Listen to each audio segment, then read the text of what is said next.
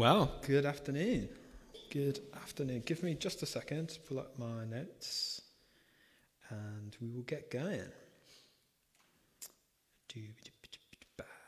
Well, good afternoon, as I've just said. So today I'm going to be speaking from 1 John 4, 7 to 11. So first of all, I'm going to read that and then we're going to jump right in. So this is 1 John 4, 7 to 11. So it says, "Beloved, let us love one another, for love is from God. And whoever loves has been born of God and knows God. Anyone who does not love does not know God, because God is love. In this, the love of God was made manifest amongst us, that God sent his only Son into the world so that we might live through him. In this is love. Not that we have loved God, but that he loved us and sent his Son to be the propitiation of our sins.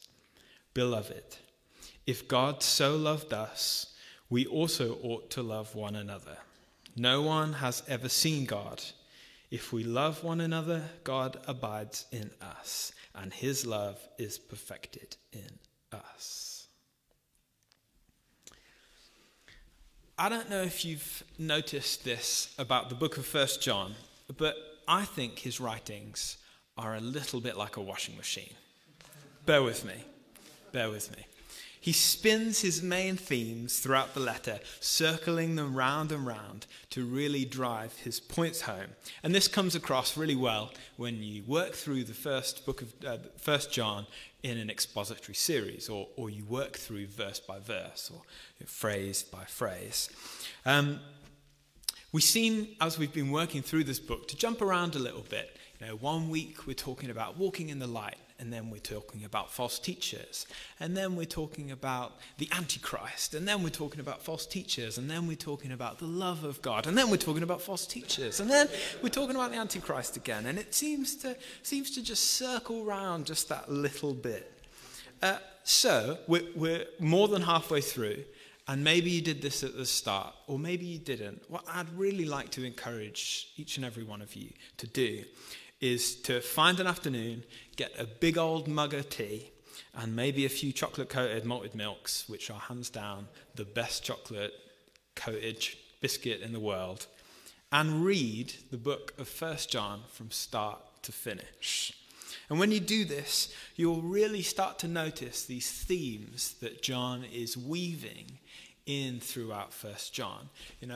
Working through John as we are doing an expository series is so good because we get to microanalyze each and every verse, and we get to pull from each and every verse what John is trying to say. And that's so good because we're getting all the nourishment we possibly can from each and every God-inspired word in this book. But sometimes doing expository series, we sometimes miss the overarching themes in this book. So I really encourage you to sit down and to read 1 John again from start to finish, and you really will see how he's weaving these themes together to create this message that he wants to get through to us. And we're going to talk about 2 of those themes today in this little passage that we're looking at. The first of that is love. So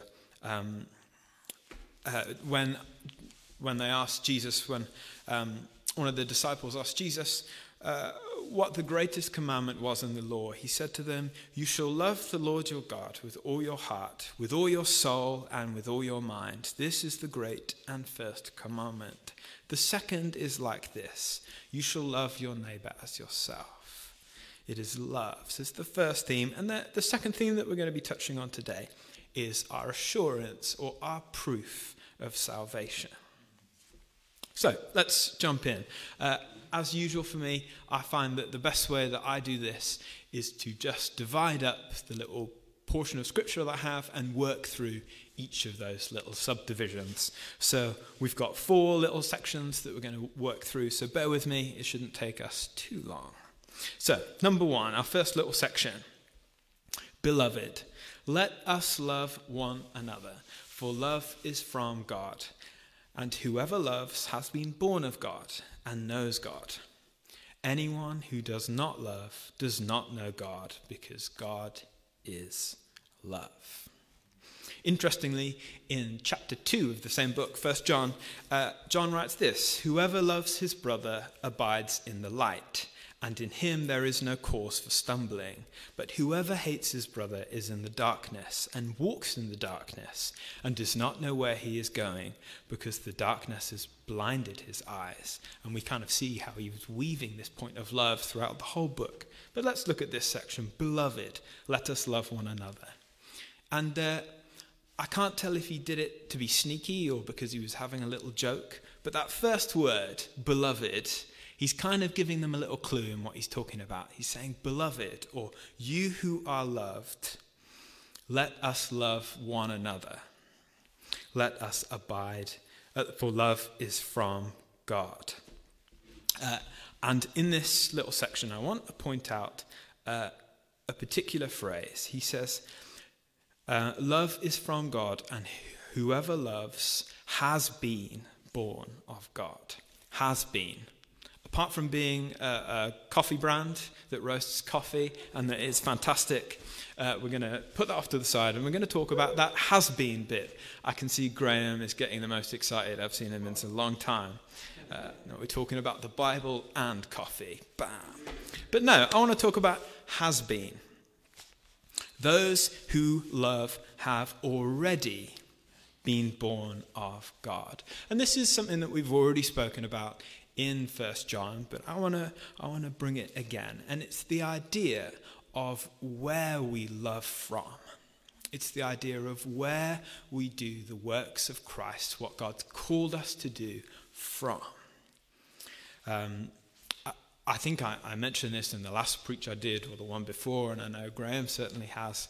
But I want to talk about the equation of where love or good works, or what God has called us to do as Christians, falls into salvation. So we have God who wakes our hearts, he breathes life into our hearts, and we have faith in him. So we have faith. And it is that faith that equals us being born of God. So it is that faith that equals our salvation. It is faith in God that saves us. God wakes our hearts to him. He breathes life into our lungs so that we can know him. And in turn, we have faith in him. And it is that faith that makes us born again. It makes us born of God, as it says. Now, it is because we are born again that we love. We love because we are born again. Christ calls us to love. John is telling us that we are to love, and we love from this place of being born of God. We must not fall into the trap of thinking we must love to be saved, or we must do what we are told to do to be saved. We must put off sin. We must love one another. We must act humbly and patient and kind to be saved. We must not fall into the trap of thinking this, that we love from a place of being born again. As we are born again, we are transformed by the renewing of our minds. And it is that we are, as we are sanctified, we love. So another thing that we have in this little section, he says, whoever loves has been born of God and knows God. Anyone who does not love does not know God, because God is love. And in our previous week, Graham was talking about false teachers, another theme that John likes to weave through the book of 1 John.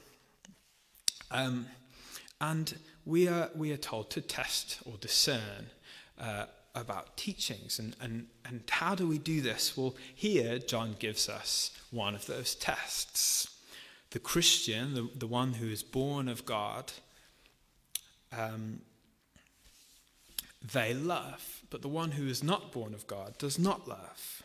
It's interesting how he ties this in. And this ties into one of our themes, which is the assurance of salvation, that the Christian will love. And God is love. And in a second, we're going to differentiate between what that love is, because it's not necessarily the same love that you had when you were 17 and you went on holiday to Spain and you had a little fling. So, let's move on. What? I love you, my darling. I'm sorry. Let's move on to the next one. In this, the love of God was made manifest amongst us, that God sent his only Son into the world, so that we might live through him. In this is love, not that we have loved God, but that he loved us and sent his Son to be the propitiation for our sins. So as I say, let's take a sec to talk about love and what is meant by love. Well, as we've already established, it's not the romantic kind of love, nor is it that of a deep friendship, because those are represented by totally different Greek words. This is agape love. Did I say that right, Graham? Sound. This is agape love. And John gives us the ultimate example of agape love. He says that God sent his only Son into the world so that we might live through him. In my last preach, I spoke about what it means to be in Christ, to be children of God. We have the Holy Spirit. We are heirs of all things. We have spiritual gifts. We are the light and salt of the earth. And he sent his own Son into the world, knowing that he would be killed, knowing that he would be crucified, so that we could live in Christ. And this is the ultimate act of love. This is the love that we are to love one another with. It is the gospel. God sees it all. He sees every moment. He sees every choice. He sees every thought. He knows every single thing about you. And yet, he sent his only Son to die for you. This is the gospel. This is love.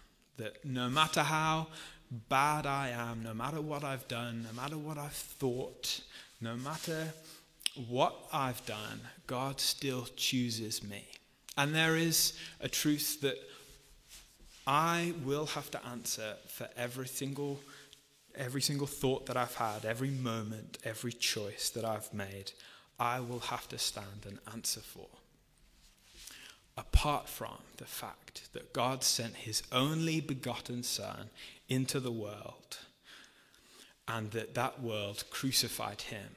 And as he lay on that cross with nails in his hands and nails in his feet, he bore the sins of everyone who believes in him. He bore it all. And instead of me standing on that day of judgment, having to account for each and every one of my sins, Jesus stands in my place, and I am acquitted of everything. This is love. This is love. The other example that he gives of this agape love, he says, in this is love, not that we have loved God, but that he loved us and sent his own Son to be the propitiation for our sins. The real miracle is not that we love him. It's not that he has awakened our hearts so that we love him. It's that he loves us in the first place. It's that he has made us and he has chose us, and he wants to glorify himself through us. This is love. This is love. So let's move on to the third bit. Beloved, if God so loved us, we ought to love one another.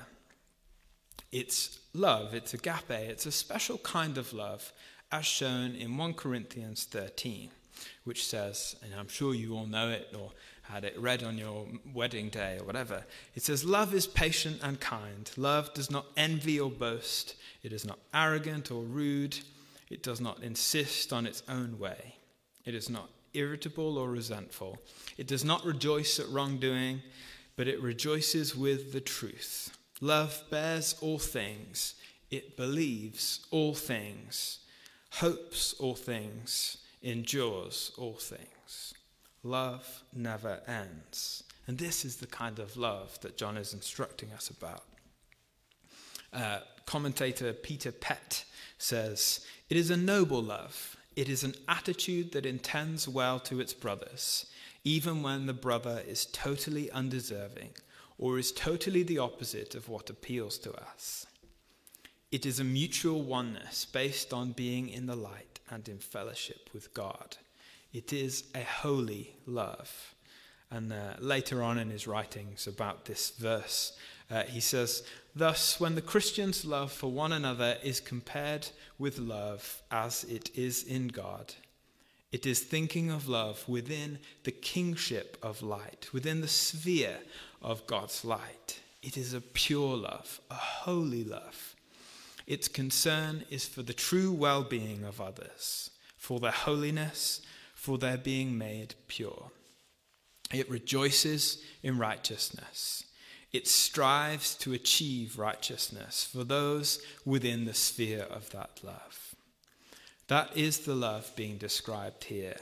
It is far from being a love that is indulgent towards men, however they behave. So we ought to love one another. We are the body of Christ. And as Christ loves us and has loved us, we love one another in the same way. It's not a romantic love or even a potentially affectionate love, but a deep love for all of those in Christ, a love that would die for one another. In the Gospel of John, in chapter 15, verses 13, it says, "No greater love has no one than this, that someone lay down his life for his friends." This is the love that we love each other with as brothers and sisters in Christ. We love each other with this same agape love. So let's move on to the last little section of this passage. "No one has ever seen God. If we love one another, God abides in us, and his love is perfected in us." It's incredible that John finishes this little section with such a statement. If we are to love one another, God abides in us, and love is perfected in us. So he says, no one has seen God. Back in the Old Testament, when asked what God's name was, his answer was that words could not hold or capture the greatness of God's name and character. So he could answer only with the holy name, Yahweh, which literally translates to mean he is who he is. There are no words that could describe him or explain him, or that would describe and explain him in an accurate way. So when asked his name, there was no name that he could give, because it would be false. It would be lying about God. You could say that he is good, but that word good is nowhere near good enough to explain how good God actually is. So, that's what we're left with, this name. And then in the New Testament we have Jesus, the only begotten Son of God, who comes to reveal the Father on his time on earth and throughout the passion, his death and his resurrection. And now, John says, God abides in us through the Holy Spirit in our love for one another, and his love is perfected in us. It says, no one has ever seen God. And then, if we love one another, God abides in us, and his love is perfected in us. We were made in God's image, and now, through the ultimate example of love, he abides in us, and his love is perfected in us. We are his ambassadors. We are his light in the darkness. We are to love one another, for we are reflections. We are mirrors of God's love. There's a song by Phil Wickham, I think, called Sun and Moon, maybe. And I can't remember the lyrics, and I didn't look them up. But it's something about it's something about the moon has no light itself, but during the night it shines brightly, reflecting the fearsome light of the sun. And if God is the sun, we want to be like the moon. We want to be reflecting this beautiful, fearsome light that God shines out. We have no brightness ourselves, but we are a reflection. We are a mirror. We are to be the moon, bright with God's love. So, let's summarize our 2 points, our 2 major themes that John's been spinning through this passage. Number 1, we are to love one another with this agape love. And what is this love? Well, it's the love that Christ has demonstrated to us by dying on a cross. It is sacrificial. It is all-encompassing. It runs deeper than anything else. We are to love one another. We are to love our brothers and sisters in Christ, because that is God represented. It is his love perfected in us. It is us being like the moon next to the sun. And the second theme that he's woven through is this idea of assurance that the Christian does love, and the Christian loves from this place of being born again. The Christian does not strive to love because he or she feels like they have to, because they must do to be saved. We must not strive for these things, but we recognize that part of the journey of being sanctified, part of the journey of being transformed by the renewing of our mind, is God working through us, the Holy Spirit inside of us, doing these things, loving each other. And we also know that those who are not born of God will not love with this love. I'm not saying they won't love completely, but they won't love with this deep agape love. They won't love with this deep sacrificial love, the love that God has shown us, even though we were so undeserving. To close, as our final little exercise, I wanted to do a thing that's a little bit cheesy, but I kind of love it, so we're going to do it anyway. And we're going to read 1 Corinthians 13, but wait for it. Instead of saying love, we're going to say our own names. Whoa. Because I don't know about you, but I read this and I think, yes, I'm going to love some people with everything I have. And then it comes to it and life happens. And I'm maybe not the most patient person in the world. And I'm maybe not the kindest person in the world. And I'm maybe a little bit sarcastic. And I do envy and I do boast a little bit. And I am a little bit rude and occasionally a little bit arrogant because I am amazing. So, what I want us to do is to read this. And I want us, it's like a declaration. We're declaring this as Christians, as we are born again, as part of our process of being sanctified, as our time on earth. This is what we are doing. So, are we ready? Yeah, my wife can come up. She can tune her guitar. So, is it on the screen? I don't have the exact words that you guys have, so I'm sure we'll work it out. So, 3, 2, 1, go. Peter is patient and kind. Peter does not envy or boast. It is not arrogant or rude. Peter does not insist on its own way. Peter is not irritable or resentful. Peter does not rejoice at wrongdoing, but rejoices with the truth. Peter bears all things, believes all things, hopes all things, and endures all things. Amen. I almost said Graham halfway through that because Graham was saying it so loudly. But yeah, I'm gonna quickly pray to finish. So, Father, I thank you that you have called us to love, and that we love out of this place, not through striving, not because we feel like we ought to or we have to, but because we are being sanctified and we are born again. We are born of God, not of our old self. We thank you that you have given us the ultimate example of this love that we've been talking about, that you died on a cross for us, And we thank you. We love you. And we love one another. We love you. I love you. Amen.